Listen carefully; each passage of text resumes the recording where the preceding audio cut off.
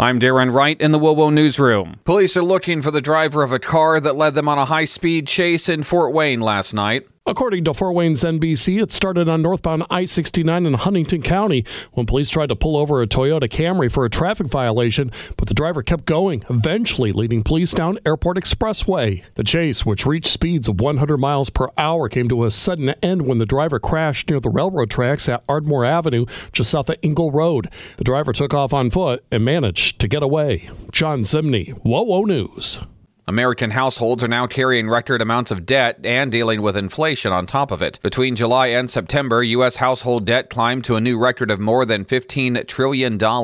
Credit card balances also rose by about $17 billion. Mortgages, which are the largest component of household debt, also rose last quarter to a total of more than $10.5 trillion. The recently passed infrastructure bill will send nearly $9 billion to Indiana over the next decade. About 3/4 of the money is earmarked for roads. INDOT Commissioner Joe McGinnis says that the federal funding will speed up the timetable for some projects already on INDOT's 7-year plan.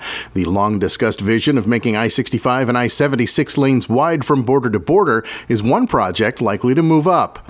INDOT will also receive $100 million to expand Indiana's network of electric vehicle charging stations.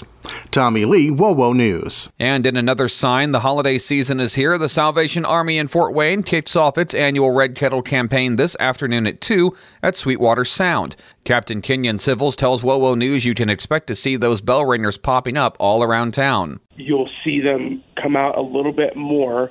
So Saturday especially, look for us in the mall. We also have some out at Hobby Lobby. Next week, we're going to roll out at Walmart. Money the Salvation Army raises over the holidays go toward their Christmas assistance and emergency service programs.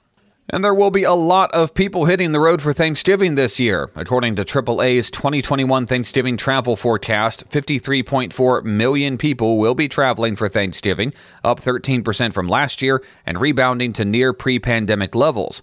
More than 4 million people will fly, which is up 80% from 2020, but the rest of us will be driving, and that's not counting the increased number of international travelers thanks to the recent reopening of U.S. borders.